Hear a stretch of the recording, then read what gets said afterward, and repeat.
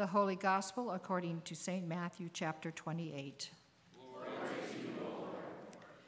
After the Sabbath, as the first day of the week was dawning, Mary Magdalene and the other Mary went to see the tomb.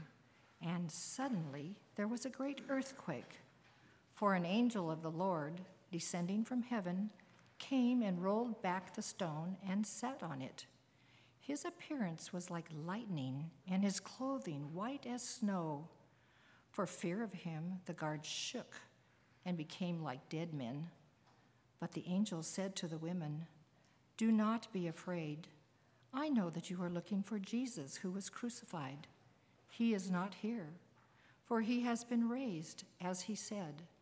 Come, see the place where he lay. Then go quickly and tell his disciples, he has been raised from the dead, and indeed he is going ahead of you to Galilee. There you will see him. This is my message for you." So they left the tomb quickly, with fear and great joy, and ran to tell his disciples. Suddenly Jesus met them and said, "Greetings." And they came to him, took hold of his feet, and worshipped him. Then Jesus said to them, "Do not be afraid. Go and tell my brothers to go to Galilee. There they will see me." The Gospel of the Lord. Praise to you, O Christ.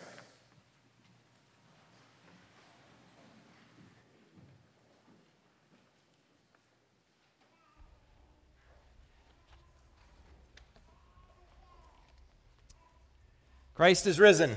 He is risen indeed. Hallelujah. Words I never get sick of proclaiming or hearing returned as well.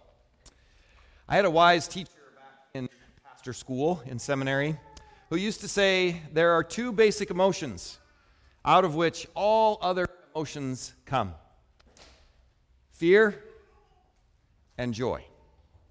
And in some sense, they're really kind of polar opposites from one another. Anger, jealousy, envy, guilt, frustration, even actions, abuses of power, etc., they all emanate from fear.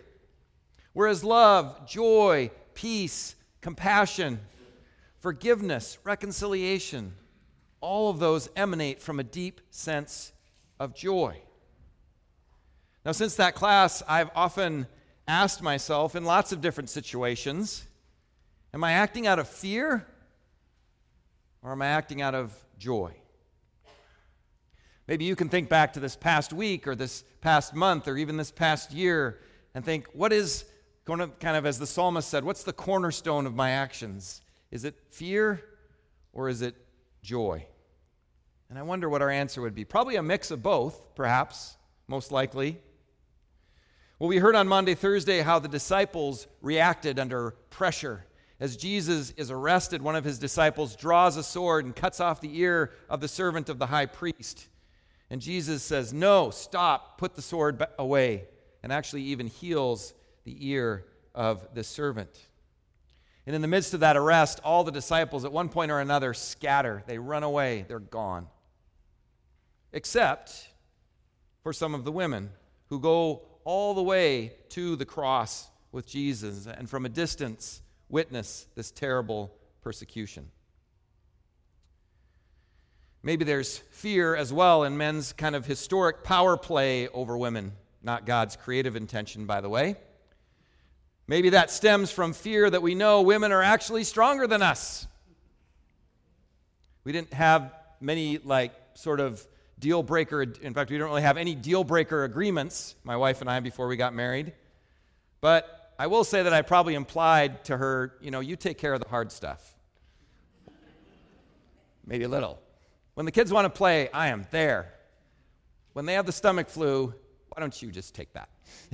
Right? And here the women are again, meeting us at the tomb where Jesus' body has been laid. Are they afraid? Are they just deeply sad? Are they expecting something? Well, whatever the case, it seems that they were trying to grasp at the meaning of all of this. The same questions we might ask when we're encountered by death, or maybe that we have asked, especially at the death of a loved one. All these these questions of meaning and questions of existence. Well, as they're sitting there and they're contemplating and they're kept at a distance from the tomb because of the guards, it's heavily guarded.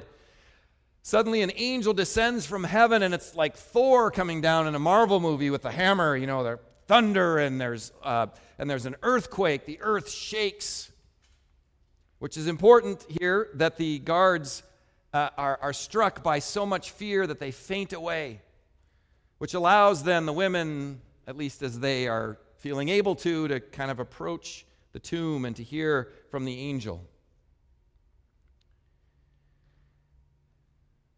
I don't know why they don't faint away. Maybe when you understand the story and the meaning of the one who has been put to death, as we too have explored through this Lenten season, as we do in that season of journeying with Jesus through his ministry here on earth, what does this mean for us? What does this mean for the world? Maybe then we can stand with our knees shaking, that fear having just a glimmer of hope. But the angel does what all angels do. The angel says to them, "Do not be afraid." That's what angels always say, for good reason.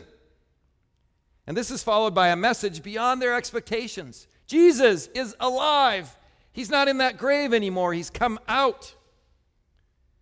The world has said no to its Savior. And out of fear, of course. But God has said yes out of joy and raised Jesus, the firstborn of the new creation we all share in. And it's not a symbolic resurrection. It's not just a spiritual resurrection. It's not just Jesus now lives in our hearts kind of resurrection. He's actually physically present. In what I always say is what I think is the most unique part of our faith, that God actually comes in the flesh to us. And not just to us, but then to die and to be raised again to give us life, to give us that gift of joy. Jesus is actually able to travel the road to Galilee. He's going to meet the disciples in a physical place. And he meets these women as well. And let me note, by the way, these women are given a message. They're given a mission. And in Jesus' day, women were not seen as reliable witnesses. Again, even though my wife can watch a show, talk to our kids meaningfully, and correct homework all at the same time, somehow the testimony of women in Jesus' day didn't mean that much. I mean, not to limit myself, I have skills too. I am also able to watch a show, ignore my children completely, and procrastinate all of my work at the same time. I know, you're impressed, I can see.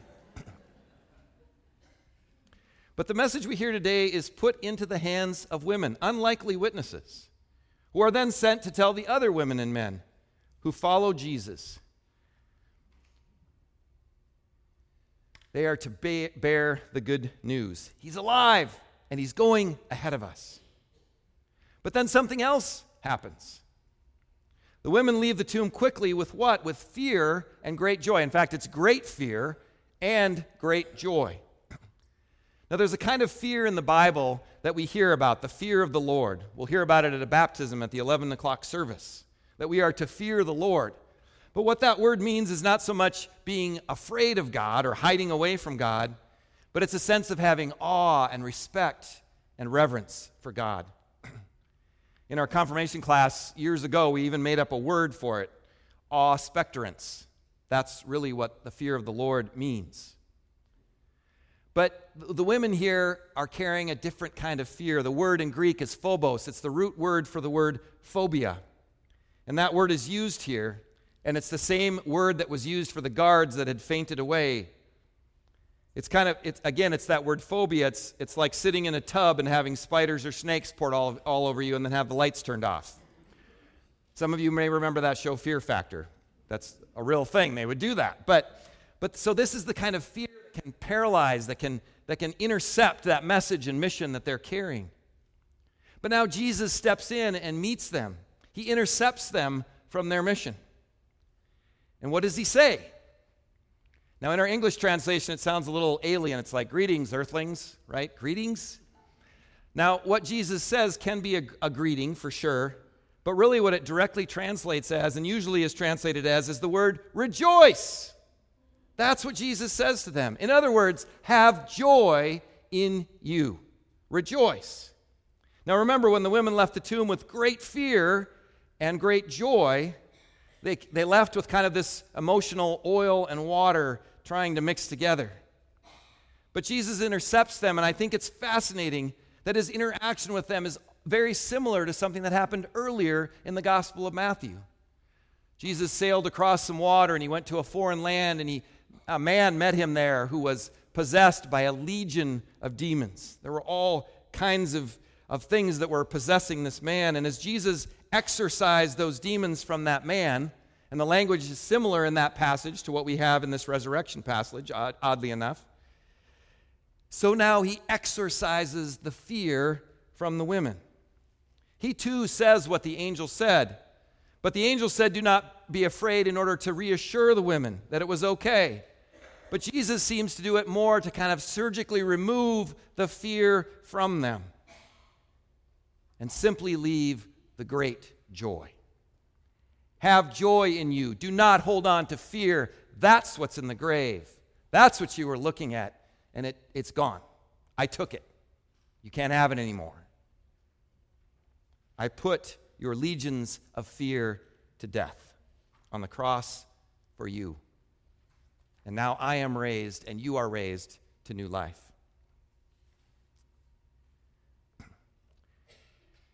I'm grateful for Jesus exercising that fear. And I know I'm going to have fears, and I'm going to have anger, and I'm going to have all the things that come from fear. Jealousy, not that feeling that I'm not good enough or not fitting in. But I can tell you that if I look back at the worst lies that I've told, they come from a fear of being wrong, a fear of being imperfect. My worst behavior that I can think back on, the regrets that I have, come oftentimes from a fear of not being good enough or a fear of being left out. Brothers and sisters, let me tell you, I walk and work with young people, and especially teenagers, and the fear of being imperfect, of messing up, is terrifying for them. And Jesus is like, nope. You are my child. You belong to me no matter what. The worst part of me, and as far as relationships go, come from a fear of losing control, right? I think of many times when I've tried to control something in my child's life instead of acting with humility and joy in the gifts that God has given them that might be different and gloriously wonderfully different than what I wanted to control or expect. And the list can go on for me. And the list can go on for you as well, I'm sure. There are legions of fears that lead us in the wrong direction. On the other side of that, I think we've been sold a bill of goods, or really a bill of bads in a sense. We have the sense that the greatest goal in life is happiness. I've even heard people say, God wants us to be happy. God loves us and wants us to be happy. Well, I don't think God doesn't want us to be happy, right? I'm not against happiness. But I have to tell you, when I sit, like these women were sitting at the grave, when I sit with someone whose husband is dying of cancer and she's dealing with all of the ugliness of that, I don't look at her and say, don't worry, be happy. That's a cruel thing to do. But I can say to her, I wish you a deep sense of joy in the midst of your suffering, of hope, of the promise that Christ gives and plants firmly in these women today and in all of us, in all of the ups and downs of our lives. God gives a foundation today. God gives a promise and a purpose to us. So that as we enter into whatever situation it might be, we come with a sense of joy. It's beautiful that as Jesus ends this, he also reiterates something else that the angel says. He says, I'm going ahead of you into Galilee. So that joy is not something that I have to kind of muster up, or I have to work towards, or I have to, gear myself up for. I know that joy is already there. And I can fill in the blank for any situation. Kind of instead of Galilee, because I've never been there and I'm probably not going to go there anytime soon. But whatever situation I find myself in or you find yourself in, we know that Christ has gone before us. We talk about that with our young people a lot before we go on our youth trips, that realize you're not bringing Jesus there. He's already there preparing a place for you, a place of joy where your gifts can be lived out, where you can serve in humility, where you can receive with joy the gifts of others and serve in love and kindness. That's the gift of Jesus' resurrection this day. And I pray for you that he may exorcise your fears, surgically remove them from you, so that you may serve and live and love with a great sense of joy, because you know that he is here now, and he goes before you into all the Galilees of your life and our life together. Christ is risen. He is